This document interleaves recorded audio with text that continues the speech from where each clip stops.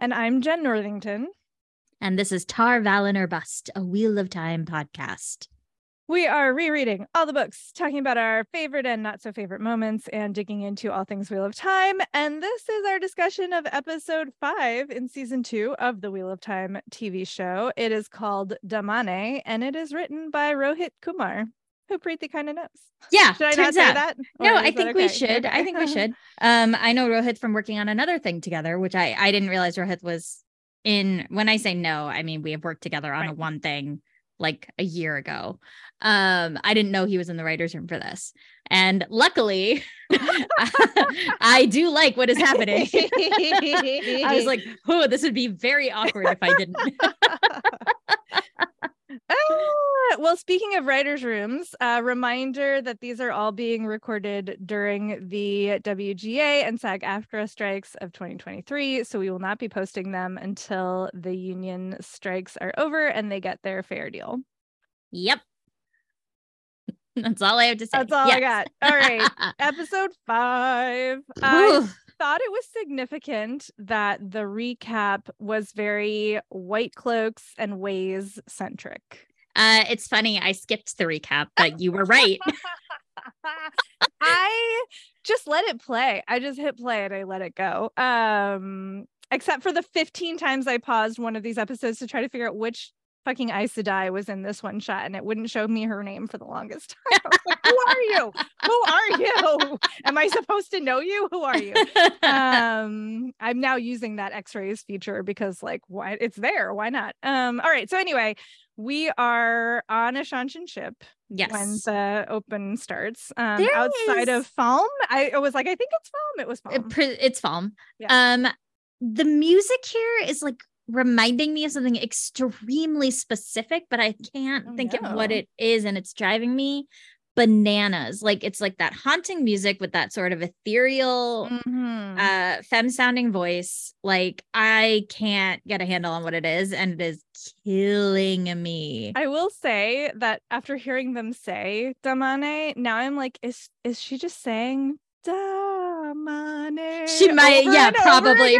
Like, it's a little on the nose, y'all. Like a little on the nose. I'm gonna have my sister listen to it because I think maybe she'll get it. And there's just like something on the edge of my brain, and it's driving me bananas. Yeah, fair enough. So if by the time we post this episode and I have not figured out what it is, anybody will tell you. Okay, so Surath is walking through this square next to Ishmael. This was in all of the teaser trailers. Yes. And I was like, what the fuck? Well, now we know. Now we know.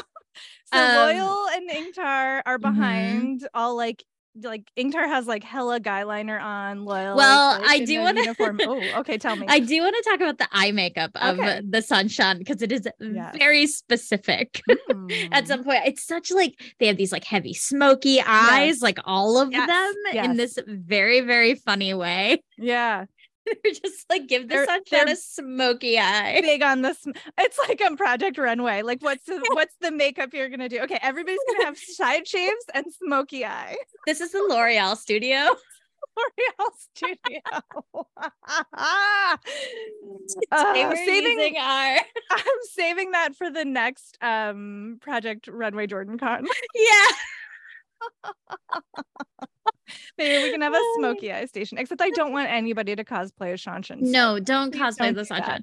But it was like seriously cracking me up. I laughed really hard a couple of times, not for like necessarily good reasons, but we'll get to that when we get to that. Okay, but so it's like a procession, and they're walking up to the guy who turns out to be High Lord Turak, and who I thought was Samael in the previews because he has all the facial like scarf. Yeah. But now that we've seen more of the Shanshan, I realize it's ritual scarification, and I just didn't know that was like a thing that they were gonna do.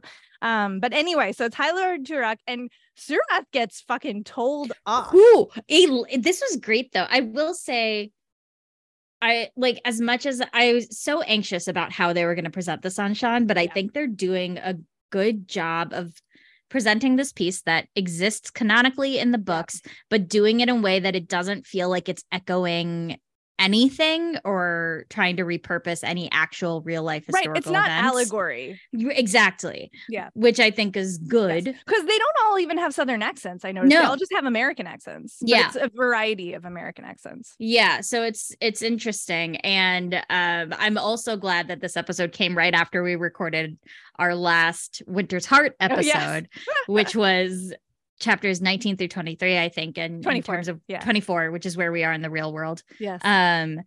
Because I was like, oh, right. Now I know who you are. It did line up surprisingly well. Right? Yeah. You were like, who the fuck is Turok? I was like, I do not remember who Lord Turok is. I don't know him. I know. Who? So Surath has disobeyed orders. She attacked this far off village, which like we know was like, Ishmael's bidding, but she can't just say that. And they like are like giving each other glances, and she's like, are you gonna attack this guy for me or what? And he's like, nope. Do what he wants you to do. So she has to kneel down and her nails get chopped off. It's so gross. And the sound, I gotta say, shout out to the sound production of this show, because it is brutal and awful in the best way, where I'm just constantly like, oh, it feels really real. It feels really very convincing. real. Yeah. But we're already seeing the Surath versus Turok situation dynamic. Yeah. Which I don't remember how heavy that played in the second book, but I feel like not that heavy. No, I'm like, sure, that scans, but I don't have specific memories. Exactly. Of it. So, and I was very concerned. I'm like, what the fuck is Ishmael doing with the Shanshan? But it's great. It starts to come clear, and it makes so much sense. Actually, it's so smart the way they've like pulled the Forsaken into the political aspects and the like world aspects of what's going on. So instead of them having like them being on the sidelines, like kind of dicking around, but not having any like actual long-term like strategic plans. Whereas like Ishmael clearly has like an intense plan.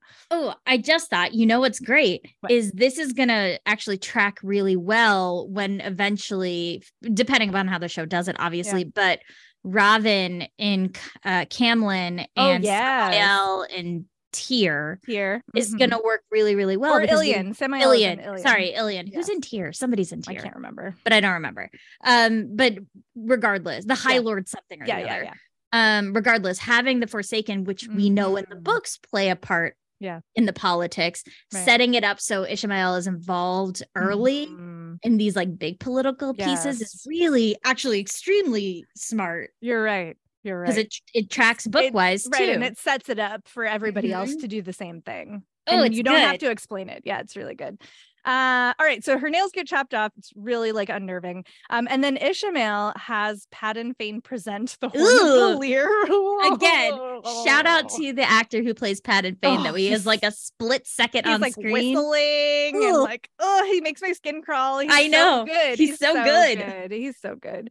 Yeah, what is his name now? I'm gonna double check this. And Turok is like so psyched. Johann Myers, right? Turok is super psyched to get the Horn of Valir, and it's this great way to hook TV watchers in, I think, because he says with this the whole world will be ours, and so it sets up this like anticipation of like what's in the box. Yeah, totally. And like it's also like he collects ancient things, so he like does this whole fancy like opening of the box, and it like it all tracks really well. Oh, it's so good. It's good. And then we get the title card. Yep. And then we're like running with Rand and Moiraine through the woods. And this is again such good sound production because it cuts to like Rand is like, what's happening? And like Moiraine's like, we gotta get out of here. And it cuts to Lanfear in the cabin, and the sound of her sort of like coming back together from where Moiraine has stabbed her and slit her throat, and she like puts her fingers into the wound, and there's a lot of like squelching noise. Yeah, my note literally just says gross. And then we get black flecks in the eyes. Yeah, they're introducing super early, and her power that she's channeling is black. So like that has to be the one that the like the Dark true Lord, source, the true whatever source, whatever they call it. Yeah, like not the regular Satan. It's like the Dark Lord stuff. I gotta say, being able to write this series and adapt it, having all of the information at your fingertips, so much easier. So much easier because you can put stuff where it needs to be. I actually don't think we're gonna get portal stones. I don't either. Right? I don't think we're going to get them. I think you don't need them. You don't need them. I think they'll introduce traveling much earlier. Yeah, that's probably true. For Rand, so that if he needs to travel, that's how they'll do it. I don't think we're gonna get portal stones. Will probably teach him that, actually, I bet. Yeah. But you're right. I don't think we're gonna get. And portal stones are cool, but we don't need them. We haven't actually need them in the books. I don't even know how long. I mean, since like book 2, I think. Yeah. So meh. All right. Right. Okay. So she heals herself back together and goes after them. They have come to this outposty farm place and are about to steal the horses when the owner's like, hey, I know the stable master is like, I don't think so. And so Moiraine bullies the owner, as she is so good at doing, into giving them the horses. This was brutal though. And I know. Then she draws Rand's sword and kills the additional horse. But it's so, she says can't give her a horse to follow us. Right. And it's showing, I think what's great with Moiraine in this show is how she's consistent. Yeah. There's never a moment. Anything. Right. There's never a moment where she gives any point of sacrifice for anything that isn't in service of making sure Rand makes it to the last battle. Right. That is it. And it is the energy required of what Tarmon Gaiden is. Yes. So, So Lanfear, of course, approves. She gets to the stable and she's like, well, that was what I would have done. You know what it was? It's so funny. I wasn't sold on her as Lanfear while she was Selene until the moment she says clever. It's literally the delivery of that line. I was like, oh my God, you're amazing. It's true. She really was doing the Selene thing. Yeah. And now we see her bringing the Lanfear energy. And there's an interesting choice actually that they made also about this that we'll talk about in a little bit. But so then this guy, poor guy, rides by on a horse and is like, do you need help? And she's like, so she asks where the road leads. He says to Tarvalin. And she's like, cool. I'll take your horse, and blows his head up. And it's gold wild. Channeling this time. Yeah. So again, significant. So we're being told that Satan and Sadar cannot heal death, but the black power stuff can. Visually, we're being told that. And then she has this line, of course, as she walks up to the horse, is a horse. Is there anything slower than a horse? Which is a great nod to what they've lost in the last 3,000 years. Yeah. Hover cars are not available. Sorry, lady. Gotta ride your horse. That's right. Gotta ride a horse. Although you would think, but I guess she doesn't want to miss them. So she can't travel. Why? I know. I was just going to ask, but yeah, she has to use regular so that she doesn't miss them. Or at least at this point, she's trying to actively find them in the waking world. So she has to do it the old school way. All right, so then we're at Perrin and Elias, who are walking and talking. I died over Elias's "I miss beer" line. I don't know why they're doing this whole when you're a wolf you can't eat or drink things that people do, and I'm like, wolves can though. Yeah, you could they're not vampires. You're a human, you could have beer. You could. I don't Perrin get it. Probably we see Perrin drinking beer. He can still have beer. I think the implication is once he goes over fully to wear a lot, right? I actually thought the implication was more along the lines of Elias just doesn't spend any time in human civilization. But he could drink beer even if he wasn't with people. It's true. So yeah, it's a good question. Is the wolf brother progression that eventually you are basically the wolf version of a vampire and you only eat what wolves eat? I think so, because that was the implication when he has raw meat in the last episode. Yeah. So he's like, oh, I like it because I'm part wolf, but that doesn't mean I can't have beer. Do you know what I mean? It's liking your meat raw is not the same as I cannot. I think eat it's it any the other two way. together. The two together, I think, imply that's fair. You can't anymore. But I don't love that choice, honestly. I don't either. I think it's weird. It seems unnecessary. I don't get it. So they're back at Atuan's mill, and Perrin is so pissed off. He's like, "You've had me walking in circles. This is not where my friends are." And Elias is like, "None of them are your pack. None of them are your pack." He says the way he says it is, they're not your pack. Neither are the humans from the Two Rivers. Yes. Neither was your wife. Which Perrin was like, brutal. Nope. Yeah. Not okay. I'm leaving. And then all of the wolves come running up. And he's like, okay, sorry, like didn't mean to threaten there, but also I'm gonna go find my friend. Yeah. I'm going. Like, okay, we won't fight, but I'm going. I'm going. And then of course we have yet another, you can't run from what you are, you can't hide from what you are. Like they're like really hammering this line in. Right. So then we're back on the mountain near Kinslayer's dagger. Lanfear is galloping by using the power as a whip. And then Moiraine and Rand like come out from behind the tree where she like just rode by. They're being so sneaky. And then Rand is like, I knew you'd be back. Like, tell me the truth. Oof. And then we get this whole like, well, you released Ishamael. The Forsaken are around. This is what's happening. And if they all get out, there's no chance we're gonna win. Chance we're gonna win. Oh, so stressed. Very stressful. I like how they're doing this Moiraine Rand Lanfear situation. I was not like 100% positive, but I think it is giving them really interesting character moments and it is moving the plot right along. I agree. So I'm still about the power stuff. I'm still confused because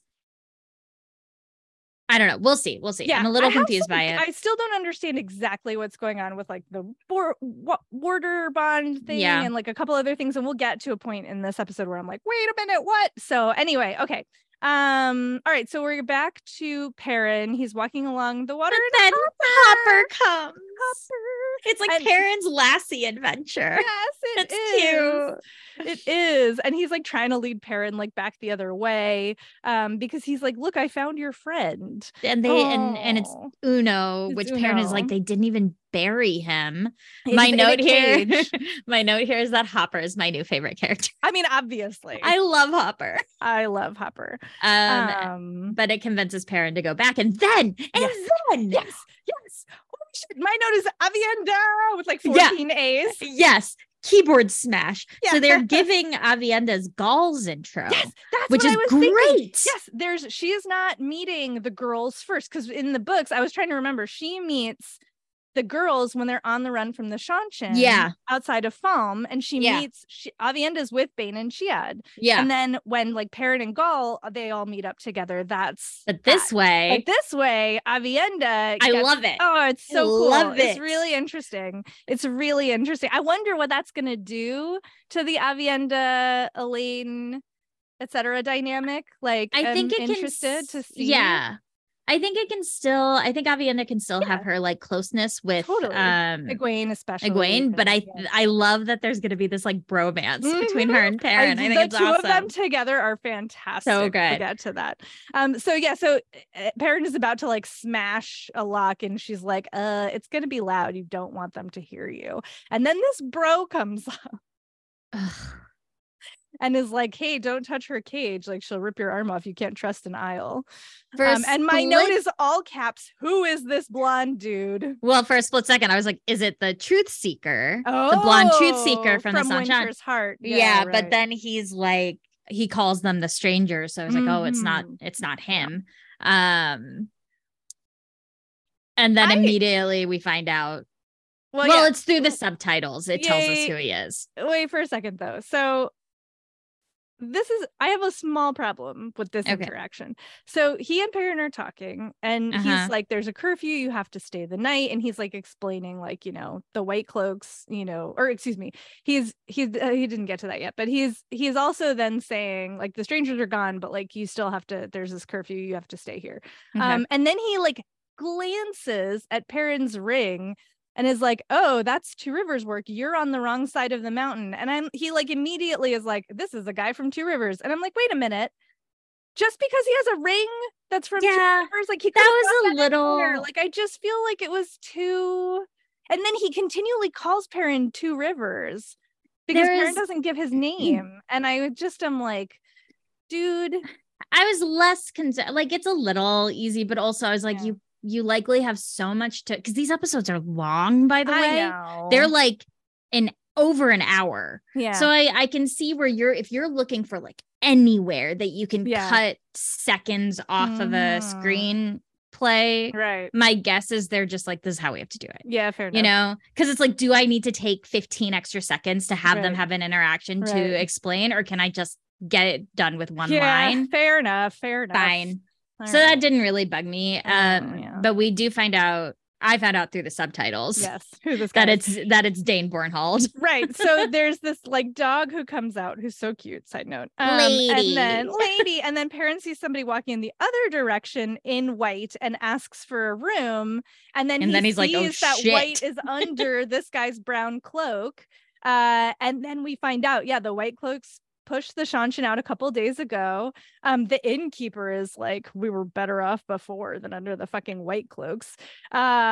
Which is what we've been told in the books, right? Yes. The Shanshan come in, and as long as you swear, they're like, go on with your shit. We don't really care. Or as long as you can't channel. Right. As long as you can't channel. Or. But for like the average people, the average what the books, citizen. Yeah, what the books tell us is that they don't care. Do much to you. Yeah.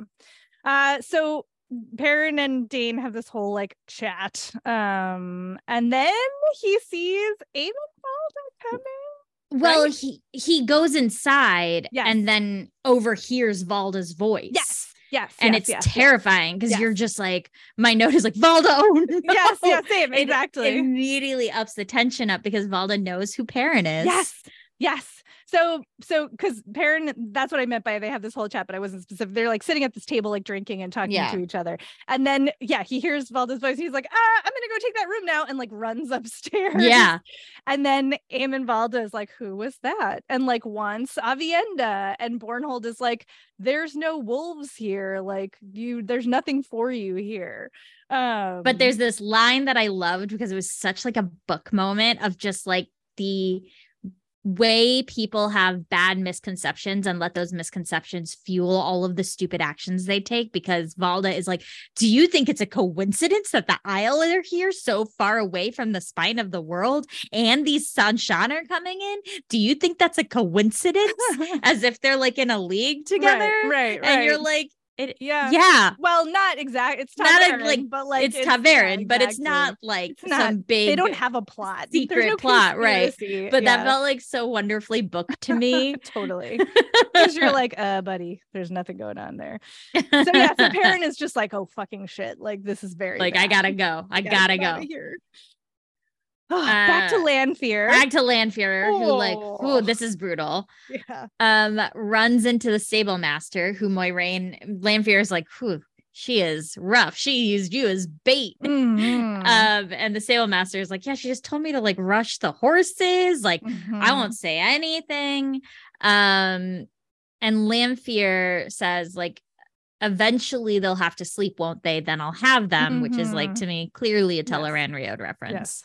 And then she does something brutal to the stable master by like stitching her mouth together with the power. Awful. Gross. Yeah.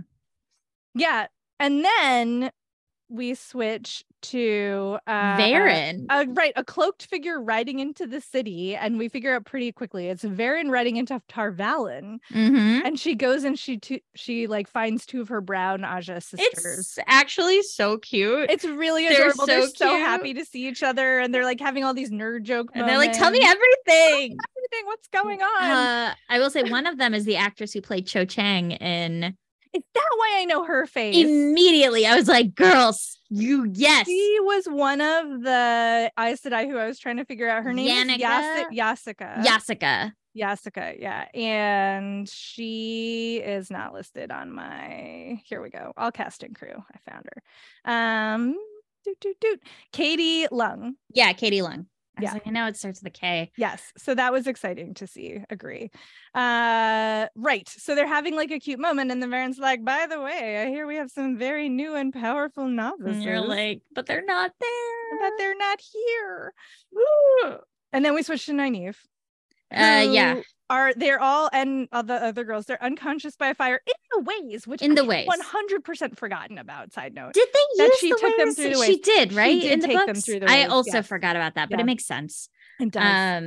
Because we also haven't seen the ways in a while in the books. Right. Since introducing traveling, it was like, we don't need this. Well, and also like Rand goes on this whole mission to close all of them. Right. Perrin and Loyal's mission for a while. Right. They close all the ways. So anyway. So Nynaeve is like bound, like whatever, and you hear Leandrin like, you're shielded and bound. I'd warn you not to try anything, and then Nynaeve immediately is like struggling, which I love. Yeah. I am tired of Leandrin. I think we are spending too much time with her. And I don't love that they're tying all of her anger up in misandry. Yeah. Like everything is back to that, which is a little like, it feels a little simplistic. I agree. From where otherwise the show has been pretty complex and nuanced. Yep. So it's surprising that they keep coming back to that point with her. I wonder, I guess it's striking because we don't really see anybody else dealing with what she's been through in a different way. Because I was going to say, like, that's how you that's make a good it point. not, Yeah. Like, because she could, there are women, like, this is like a very like turf sort of viewpoint too, and like it's very consistent with the Red Aja, who are like anti-male. So there's all of these pieces to it, but I agree that because it's so pronounced with her, and because we don't see anybody else struggling with the same things, but like coming to it from a different place, and like coming to different conclusions about it, then yes, I agree, it simplifies the misandry pretty extensively. And it's just, maybe even if they weren't focusing so much on her. No, I agree. She's getting so much screen time. I really do think they are blending Leandrin and Aleida. I don't think there's going to be I agree. Aleida. I think it's really just going to be Leandrin. But anyway, they have this like very like no duh Nynaeve conversation. Nynaeve's like, you weren't recruiting me for the Red Aja, were you? Like, you were recruiting me for the Black Aja. And then we have this whole discussion of like every woman has her price, and and Nynaeve's like, was it worth it? Was it worth the price? And then it cuts. Oh, and then we're back to the Shanshan. Ishamael is going to see Surath. He sends Alwyn, the speaker, out. Surath is unveiled and does not put on a veil again for a while, which I think is probably related to the punishment situation. And then Ishamael is like, you fucked up. You don't know anything. What are you doing? And this is our confirmation here that she's a dark friend, and that Ishamael, I don't remember in the books, and this may be a spoiler for us for reading the books, but it also, maybe they changed it. Like, I don't know. Like, because say Leandrin is Aleida and Leandrin blended. Right. Aleida is not a dark friend. That's right. So maybe they've changed this for whatever reason, which I would be fine with. So I don't think it really spoils anything for us in the books in terms of like the show has made enough changes that I can't rely you on mean this. Surath being a dark friend? Yes. Yes. Because I don't remember that from the books either, and we may just not have gotten there yet, or I maybe just forgot because, or maybe it just won't thousands of pages, or it doesn't happen. Yeah, who knows? But yeah. But that, so then Ishamael is like, well, I have, like, you know, regardless of you being a crappy ally, I have a gift for you. It should be here shortly. And he's clearly referring to the girls. But also, I think what's important here is that I love this part where he's talking about how the last battle will be won right here in Falm, in the skies above the city, which we know how that goes. But I love it because it's showing us who thus far the show has done Wheel of Time the show has done a really good job of making the Forsaken scarier and bigger and sort of like more pointed as a foe than the books do sometimes. But this is a point of fallibility, which I appreciate because they need it. Like the Forsaken can't just be all the time correct about everything. So this is going to be a point where we see what will come of Ishamael's hubris, his plans. All right. So Perrin is at the inn sneaking out so loudly. Like he is like triggering every creaky board. I was like, Perrin, he's not good at it. You're so terrible seeker. He's just a boy. I know. I love him. All right. So he's headed back. I like season 2 Perrin much better than I like season 1 Perrin. Side note. I agree. Season 1 Perrin just did nothing but whine. Season 2 Perrin is actually getting to do things, which I super appreciate. And it's great. It's great. So he is headed back past the cages and he gets Avienda out. And he's like, do I have to carry you? Like, you know, and I'm just sitting there laughing. Like, this is one of the good laugh moments. And actually, there's an even better moment coming that in a second. But yeah, so he like gets her basically out of the cage. They have these formal introductions with their full names. And like Perrin kind of like, you know, fumbles it. It's very endearing. And Avienda swears her water oath to Perrin. Woo! And then the white cloaks surround Well, them. I do want to mention really quickly, I am obsessed with Avienda and her delivery on every line is so good. Ayula Smart. She's amazing. She is genuinely, I think, like, there's so much that I don't even know how to say it. She's just like magnetic. Yeah. Right? Like there's just she has it. She has that it. Wow factor. Whatever it is. Yes. She has. Yes. Yeah. She like exerts a gravitational pull on screen, I think. Yeah. I'm like, I just want awesome. Like a million scenes with you in it. Because like I could watch you do anything apparently. Well, and her and Perrin are a good combo because he is sort of like clunky to refer to him sneaking around. Like that's his character. He's a little bit of a clunky character. And she is. Like Avienda's not. So smooth. It's a great contrast for the two of them in a way that doesn't make Perrin look dumb. It just complements. Like it gives him room to be the clunky one and she's the smooth one in a really nice way. Even when she's like, why are you opening my cage? Like, why are you letting me out essentially? And there's this like awkwardness to him as he just sort of like is like, people shouldn't be in cages. Yes. And even both of them, the delivery is just like perfect. I agree. This is the Perrin I love. The Perrin we get so rarely in the books, but this is the Perrin I love. And here's that other big laugh, I think I know. Oh my God. So the White Cloaks surround them and Dane Bornhold is like, dude, I told you not to help her. And Perrin like does the protector thing and like goes in front of Avienda and like puts his arm out and Avienda starts cracking She laughs. It's this perfect little giggle that comes out of her. And then she goes, Perrin Ibarra, do you like to dance? And this is when I was like, I'm obsessed with you. She steps in front of him. She veils herself. I got chills thinking back on it. It was such a perfect moment. And then you hear like wolves howling in the background and Dane starts walking in with his axe. Again, excellent fight choreography. All of it. I'm like, obsessed with every people who like is involved, all the people who are involved in the fight choreography. I love it. So good. It's so good. It's like it feels like dancing in this really beautiful way. Like there's no and it's a nice sort of like counter to what we're gonna see later with some other characters. But like the way Avienda moves through these people is truly, it feels like dancing. And it's so like smooth. Beautiful to watch, even as she's like breaking arms. Deadly as shit. Yeah. I kept wincing. I'd be like, oh yeah, that hurt. So and Perrin is fighting too. And it's fun because you get to see their two very different fighting styles, right? And at the very end, she's got Dane on the ground. She's about to kill him with his axe. And me, of course, I'm like, kill him. I know when Perrin stops her, I'm like, no, don't save him. He's going to be so annoying. Idiot. And he's going to be the most annoying Perrin. Perrin's eyes are glowing, but he's like, he gave you water. He helped us. And she's like, oh, fine. I gave you my water oath. I guess I have to do what you said. And Dane is like, what are you? And then they leave. Yeah. So.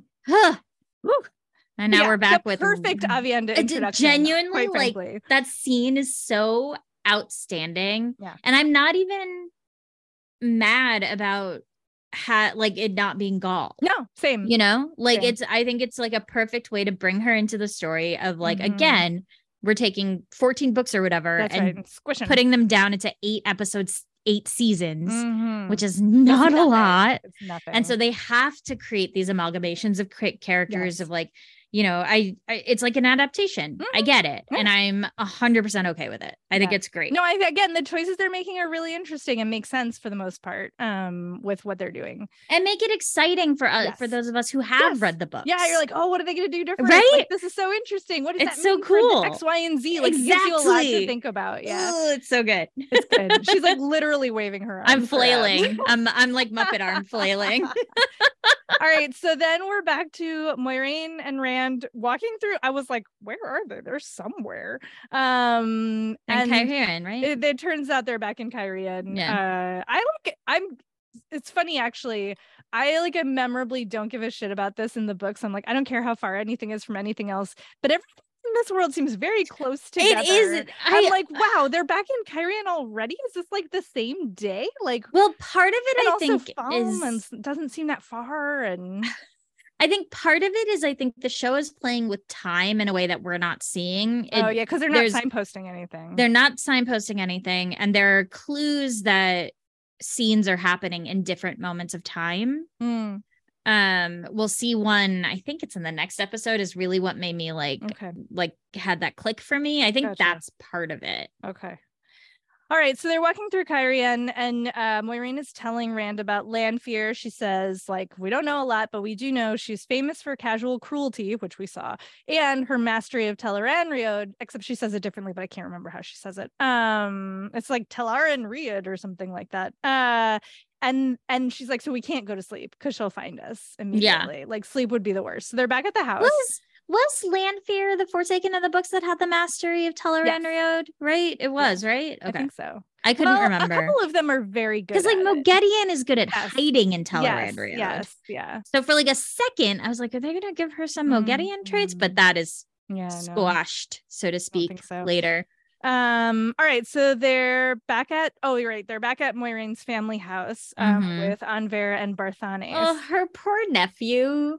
So I am like confused about Barthanes though, because we know from the books that he was a dark friend. Like, that happened a long time ago, but he also wasn't Moiraine's nephew at that point either. And I think he's like much younger in a different position. So I don't know if they're like, but he's related because he is a Damodred. He does, the books. It's like, well, I guess it's not like we don't know the specific, and they never interact with each other. They never interact with each other. So, and he's like making like sandwiches and shit. Like, he seems so nice. He seems like so sweet because like they come. So he is set up, as we know, to marry the queen. Yes. Of Carhian or whatever, and they show up, and he's like, you must come to my wedding. Yes. And Rand, which made me laugh because Rand and Moiraine have clearly been through it. They were covered in blood and dust. They smell like horses. You know, they smell like horses. It's like, is now the time, sir? But okay. And then there's two things that made me laugh so hard in the scene. Moiraine's look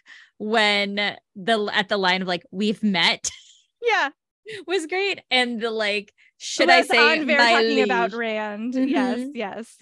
And when she's the interruption of like, I need to refocus this to like, should I say my liege? I'm like, Rosamund Pike, dear comedic genius. It's true, because Barthanes is asking all these questions about Rand, and like Moiraine is running interference and like asking him this and that, and making the like, you'll make a wonderful king. It's good. It's good. It's really good. All right, so then we're back in the White Tower. Shariam is writing, a novice is dusting, and Varen comes in. Strange interaction. So all of this Varen stuff is super fucking weird, y'all. Like, it's so strange. She has clearly picked up on something because she comes to see Shariam, and she's like, so I was looking for Egwene and Nynaeve. Where are they? And Shariam's like, I don't know, probably doing chores or something. And Varen's like, nope. They're also not in their rooms and all of this stuff. And my note is like, Shariam, how are you so bad at this? What are you doing? And so Shariam is like, oh, weird. Let's check the logbook. And so she's like checking. It's like, oh, they went to Camelin with I don't know how I forgot that, but like, it's right here. They had the Queen's Guard with them. And she's very confused about the whole thing. So I was like, compulsion. Like, I know. Clearly compulsion. And Varen is clearly like, not buying this it. Is weird. Okay, let me get you out of here. Yeah, she's like, Shariam, remember that book you borrowed from the library that I really want? Like, can we go get it? Yeah. So she lures Shariam out of the library, and then Yasika comes in and looks in Shariam's book, and like makes a whole face about it. And there's a Gowan name drop. Oh, yeah. Right. So this switches back to Varen and Yasika talking. Yes. And it's like, they went to Camelin for his name day celebration, for Gowan's name day celebration. However, there's a tremor in the handwriting. And so they think like it must be a weave of compulsion, which Yaska is like, well, that would mean not great things for the tower. Bad. And Varen's like, all right, we got to find the name of every Aes Sedai who has left the tower for any reason over the last few days. And of course, we know that Liandrin will be one of those. So then we're back to the Waygate. It's open. I'm glad we didn't spend more time in the Waygate. I agree. That would have been too much. This was a great scene that you didn't like it? Well, it's not that I didn't like it. Well, we'll get to it. Anyway, okay. So Leandrin is meeting the Shanshin. The crazy Palanquin is back. Surath is still unveiled, but she's got her full entourage. There's like, but not Ishmael. But not Ishmael. Ishmael is not there. And the girls are passed out on these horses. And Leandrin is so angry that Ishmael is not there. She is like, so I have to deal with you. And there's this back and forth between her and Surath over the like what people with power should do, right? And Surath is like, no, this is the right way. We respect the power so much. It's not allowed willy-nilly just by an accident of birth. And Leandrin is like, let's see what happens. We'll see, and that was like fine, whatever. It's very standard MO for the Dark Friends to be constantly battling each other for hierarchy, like and whatever, and right, exactly. But I have some issues with this here. So like, she channels Nynaeve's ropes open before going back into the ways just to like fuck with Surath, I guess it feels like. But like, and she releases the shielding. She clearly releases the shields on all of them. Yes. And so, but like, here's my issue. Nynaeve's hands being untied does nothing. Like, there's like no advantage to the scene. It lets them move. Does she untie everybody? I don't think so. Something happens. It was very fast, and maybe I need to go watch it, but I was just like, that was like whatever to me, honestly. Like, I don't really get it from the perspective of like all string together. If you're a dark friend, are we meant to see that like you're wavering? Right. Like that was like, a little or confusing. You're so petty that you're gonna like fuck up your Ishmael schemes. Which like possibly also possible, but I think you're right. I think they're leaning more on Leandrin being like conflicted #, which I don't love either. It's not my favorite. What I did love, like what made me love this scene was the moment that Elaine channels, and then Egwene has her big shit. Like I was like worth it for that moment because that was so cool. So Elaine unleashes some fireballs without using her hands, even because she's still tied up. She's still tied up. And Nynaeve can't channel because she's blocked, so she can't do anything. So Elaine channels the fireballs. They all get up and start running. But Egwene has that great shield moment. Does a shield moment, right? Because the Damane throws a fireball back. But then all of a sudden, Nynaeve and Elaine are out in the middle of nowhere, and Egwene has been captured. And this also felt too fast to me. I'm like, they got away that quick? Like they didn't. I was okay. I actually was okay with it because I was like, I don't really want to watch. I mean, that's fair. Like I was okay with like they got Egwene, like Egwene fell and they get her. Right. But they don't bother to get the other two. Like they just, there were so many soldiers there who could have chased them, and that doesn't happen. I was just fine with it. I was weird. Like, I don't want to watch it, so I was okay. That's fair. I guess I wish that it had been like either don't show Nynaeve and Elaine and show like just Egwene, getting captured, and then we can like catch up with Nynaeve and Elaine later. But like to cut so quickly from it feels like they're just on the other side of the trees. Like they're barely. Anyway, it didn't work for me that moment, but otherwise it was a good scene. It didn't matter. Like I just this is that like where I was like, I get it. Like you're pressed for time. Fair. Yeah. That I feel like any situation, honestly, any moment that they had to, or they decide to sort of like truncate or skim over things. I assumed it was a time issue because you're way more familiar with the film stuff than I am, so that sounds correct. It's also like that. I think that episode was 70 minutes. It was long. It was long. Like it was like one of those episodes where I was like, am I still at episode 5? And not in like a bad way, but just in like I was like surprised. They covered a lot of ground. They cover so much ground. Yeah. And so like anytime that they are within an episode, like this is different than like adapting and like having to make choices, like in terms of plot narrative, but something like that, I'm like pretty forgiving of it because I can just see the like stress of like sitting in a room and being like, we only have, Right. they're giving us this much time. Yeah. They're giving us this much time. What can we remove? Right. As just somebody who's like watching, it knocks me out because it rushes it. And then, but like, you're right. As like a crafts person, I totally get it. It's right. Just, like as a watcher, it knocks it's me hard. out. Every it's hard time because they it's rush, like, but I get it. I do. You have to like sort of put those, it's forcing the viewer into a certain position. Yeah. But I fully blame like the people who have forced the time restrictions. Right. If you had 24 episodes, you could do this like fully. Differently. Yeah. You could do it differently. But you have 8 episodes. And so you have to make and I would rather them sacrifice a shot of people running away. Yeah, no, totally. Versus than any of this other character development. Exactly. Stuff. You're totally right. All right. So, Perrin and Elias and Avienda are all united. Avienda's complimenting Perrin's... Wait, Elias is there? Oh, no, you're right. Sorry. Okay. Oh, I was like, I missed That's what something. The notes say, but completely. Like, no, I think I meant Avienda and I just said Elias. I just had a moment where I was like, did I entirely ignore Elias quickly? And that's weird. But you're right. I remember the scene now. Okay, so Perrin and Avienda are around a fire. Avienda is like complimenting his fighting.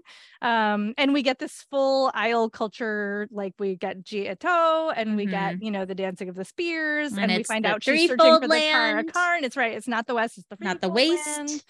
Yes. It's all good. It's all good. And I mean, part of it is because, again, she is so compelling and engaging that it all feels interesting, even though it's stuff we know, totally. But it still was like just her saying it and being like, I have toe towards you, so I'm sticking with you. Right. All of it is just like enjoyable because the two of them are good together and she's so good. Yeah. And Perrin is like, I don't know about this. I don't want to date you. And she's like, I'm not. It's not about a lover. Although, like, you're cute, if you're into it, it's my note here is just like, I love this Avienda. She's so funny. She's so sharp. And she's so like, again, she has this presence about her. It's so great. So she's like, all right, well, he's like, where will you go? And she's like, I'm going with you. With you. Where are we going? Obviously we're going to Falm. So we are getting these, like, everybody is going to or at Falm. Yes. Then we cut to a camel caravan. Yes.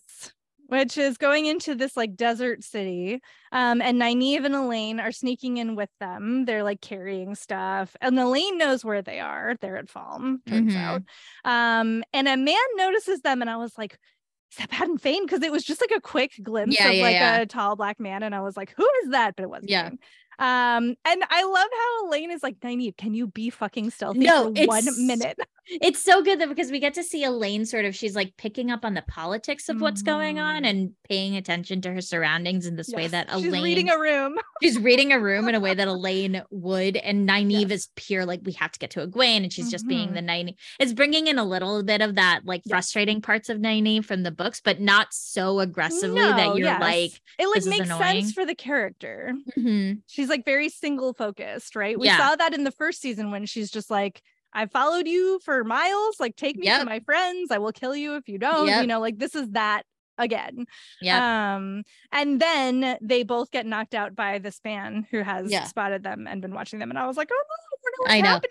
I was so stressed out. It was stressful.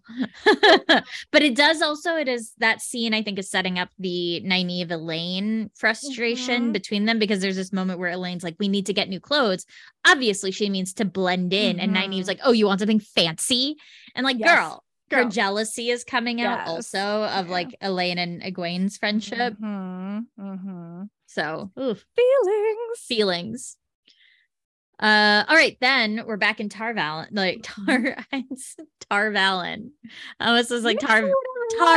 No, I'm mixed. Now I'm combining both our pronunciation and their pronunciation. Tarvalon. Right. So Leandrin is coming in and immediately runs into Varen, who's clearly been waiting for her. This did make me laugh. She goes, is your incredibly long and dry history done already? Damn, Leandrin. I know. And Varen is like, oh, I'm hoping to meet Egwene and Nynaeve. And Leandrin's like, oh yeah, like, you should totally meet them. But then, oh, they're not here. They're on their way to Camelin, and Landon's like, I heard that there was a royal envoy on the way to Camelin. Like, what if they were with them? And Varen is clearly not buying any of it. Yeah. And she's got this like bag of like special asparagus that only grows in this one place. To be like, this is totally why I was totally gone. where Varen's like, okay, girl. Okay, I see you.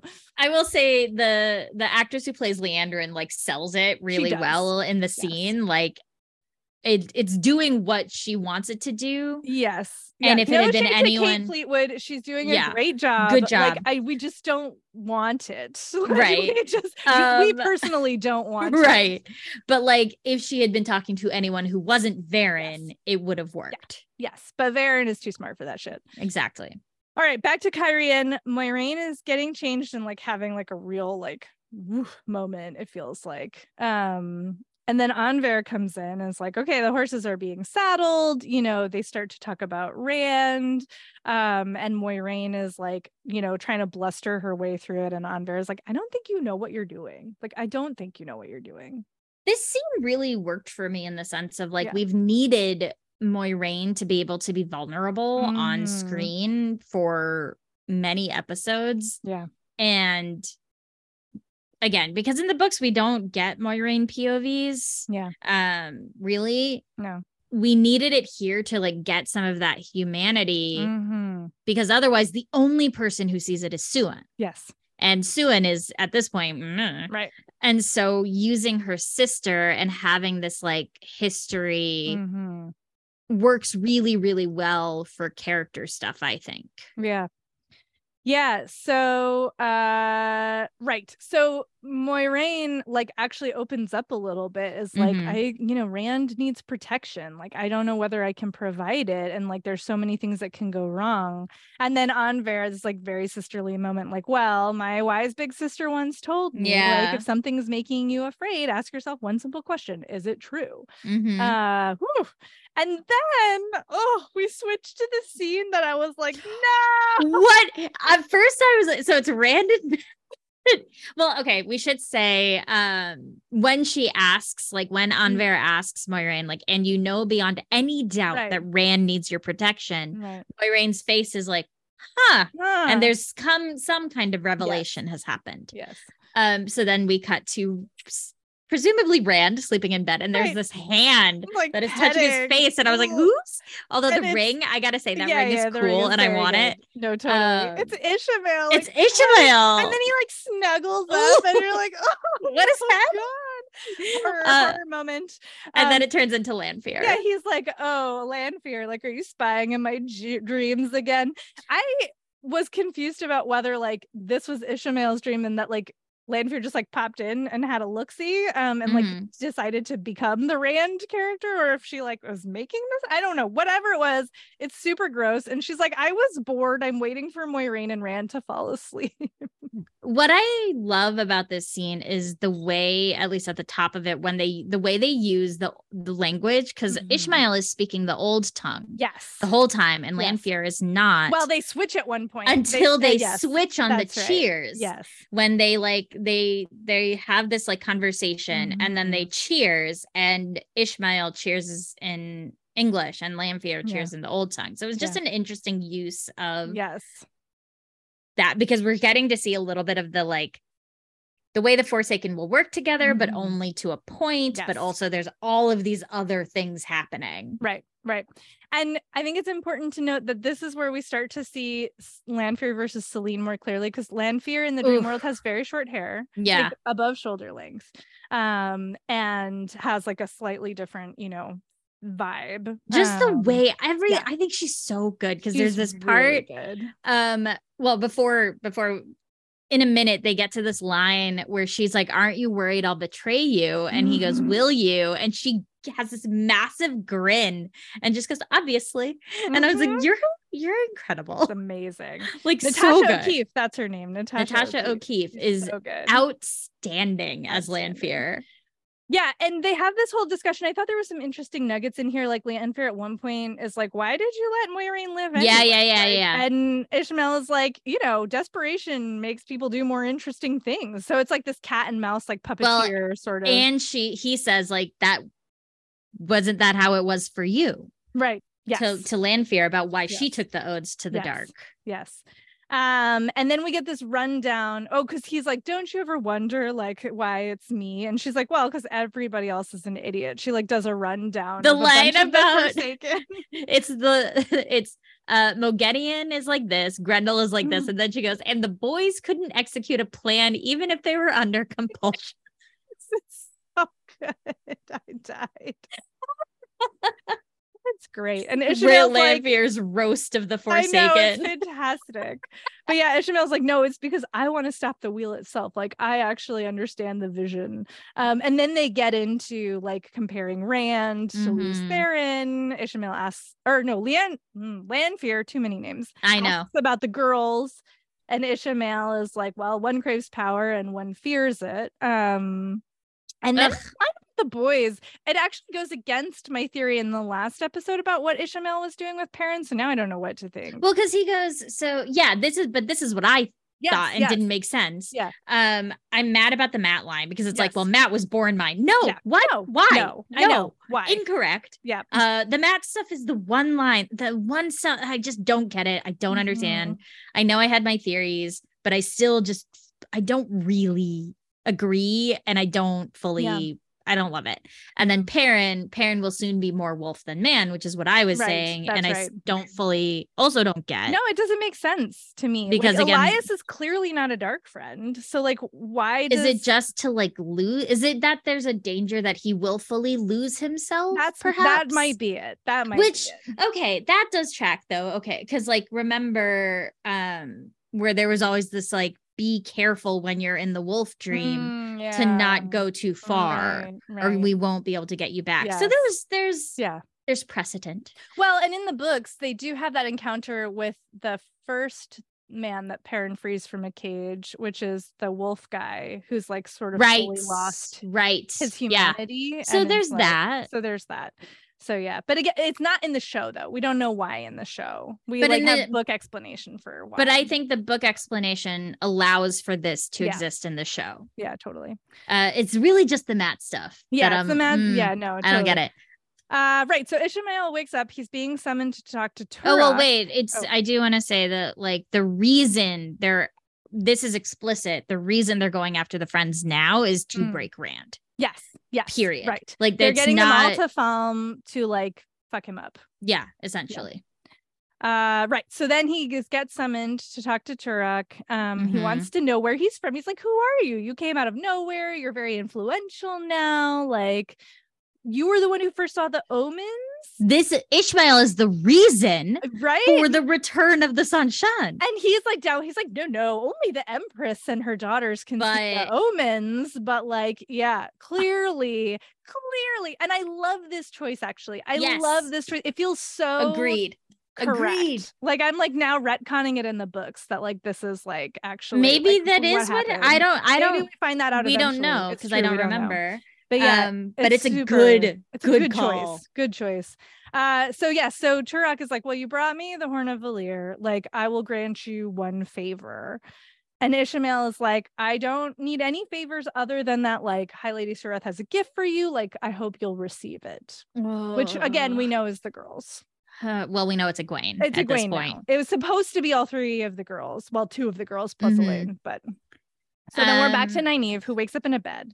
And is looking around frantically. Elaine is next to her. And yes, this is the woman who I kept being like, who are you? Oh, Rima. Rima Sedai.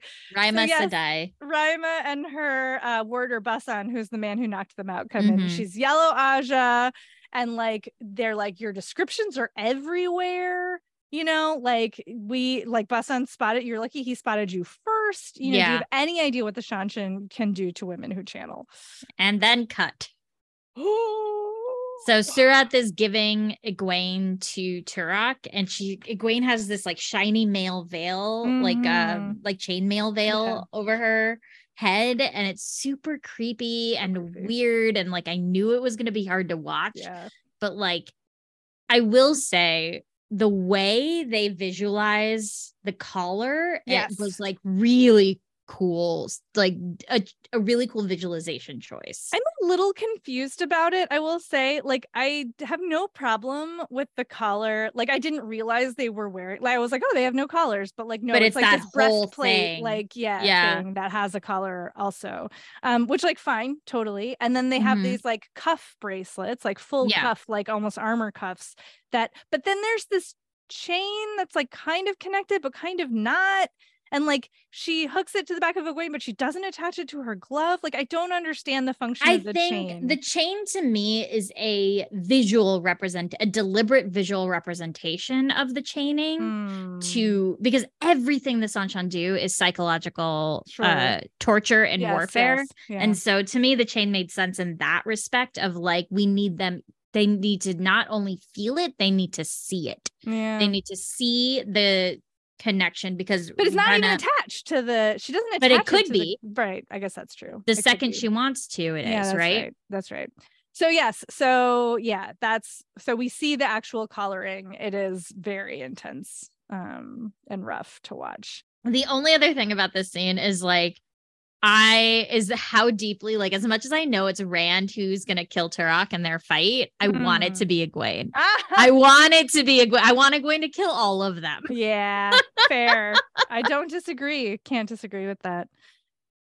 All right, so we're back to Rand and Barthanes, who are playing cards. And Rand is like trying so hard to stay awake. And Moiraine appears, and Rand's like, "Oh, is it time to go?" And she's like, "No, we're staying." What? Yep. What? Change of plans? Mm-hmm. So yeah, they start talking. She takes him to this room with a bed, and she's like, "So let's talk about Lanfear. Like, what does she want? Like, she could have hurt you at any time." And Rand says, like, if you'd asked me a few days ago, I'd say she wanted to be with me. And he sort of is like, I think there is a part of her that does want this. Mm-hmm. And Moiraine is like, well, we all know that Lanfear turned to the dark after Luthern broke her heart, which I was like, again, this sort of like this like misandry, like simplified misandry thing. Yeah. I don't love it. I don't love it. And I just feels like such an oversimplification. But anyway, that's the reason Moiraine thinks that Lanfear turned to the dark. And so Moiraine is like, I want you to go to sleep and go interact with her and find out what she wants. And he's like, you want me to go talk to one of the Forsaken? What? Like, you just killed her, tried to kill her. I will say Moiraine does say, like, she's like, seriously, it is your choice. Like, this time it is 100% your choice. Mm-hmm. This is the part that made me laugh. Okay, so she says she'll stay with him and wake him up if he's being hurt. He falls right to sleep. Mm-hmm. And then he wakes up strapped to this wheel in the desert. And like Lanfear is like all decked out in this like I loved it. On a throne on a cliff. I could not stop laughing. I loved it. So extra. I was like, this is amazing, but it's so Lanfear. Oh, it killed me. It felt very Lanfear. I don't disagree. It was just, I just laughed really hard because it was so extra. And this also was in the teaser clip that I was like, who the fuck straps Rand to a wheel in the Lanfear? Like, it's Lanfear. It's Lanfear. Makes sense. And that's the end of that episode. Yep.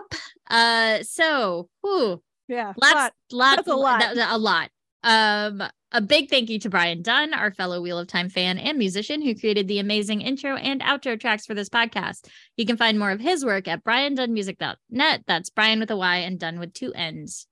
And if you're enjoying the show, please, pretty please, leave us a review and or rating on really anywhere. It does help other folks to find the show. We also just really like it. Let's see. Yeah. Social. Go. Social. You can find us on it. I am on Blue Sky and Tumblr as Jen IRL, JENNIRL. And I'm on Instagram as I am Jen IRL. And I'm on the SFF podcast over at Book Riot talking science fiction fantasy with Sharifa Williams. I am on all things at Run with Skizzers, including Blue Sky these days, SKIZZERS. You can also find me on the Women of Marvel podcast alongside Ellie Pyle for a season. Hopefully more, we'll see. Fingers crossed. And you can also find us on Patreon, patreon.com/TarValorBust. $1 gets you access to our Discord. Thank you, as always, to our Patreon supporters who, at the time of this recording, are Siddhant, Molly B, Joyanne, NT, Jennifer P, Anastasia L, Jessica D, Laura M, Brandon, Spencer, Jarvis, Jonathan, Bruce L, Benjamin A, The Bitter Fig, Nate M, Joanna S, James C, Druidess Cleodna, Ross J, Stevani, Joseph E, Johanna R, Christina M, Lizzie R, Kate G, Erica, Ariel, Holly B, Elizabeth M, Ryan M, Zach H, Eleanor, Justin H, Fred, Robin, Lisa D, Jordan Z, Greg G, Saga N, Josh S, Robert J, Ben P, G Todd, P Footy, Ross P, Tobin T, Megan, David N, Ariel B, Amy A, Michael, Linnea M, Lindsay W, Julie, Danielle G, Dan B, John A, Clara H, Carly, Brendan O, Mary, Caroline P, Joe E, James K, Mathis, Joseph S, Ryan M, Sarah R, Helen D, Joshua M, Michael D, M. Leatham, Janae H, Jennifer P, Christina G, Chaitali S, Charlie E, Arcade, Stephen S, James, Ruth A, Jetlag Jessica, Mandarb the girl, not the horse, David U, Meridim, Mimi K, Amanda, Heather J, Christina M, Malia H, Keith, Sirius G, Olivia K, Joshua S, Nicholas E, Michelle S, Michelle D, Destination Toast, MJ, Kat S, Jericho W, Thomas K, Elizabeth F, Emily, Evans K, Ola J, Yulia S, Brian D. This episode is not the ending. There are neither beginnings nor endings to the Wheel of Time, but it is an ending. Bye.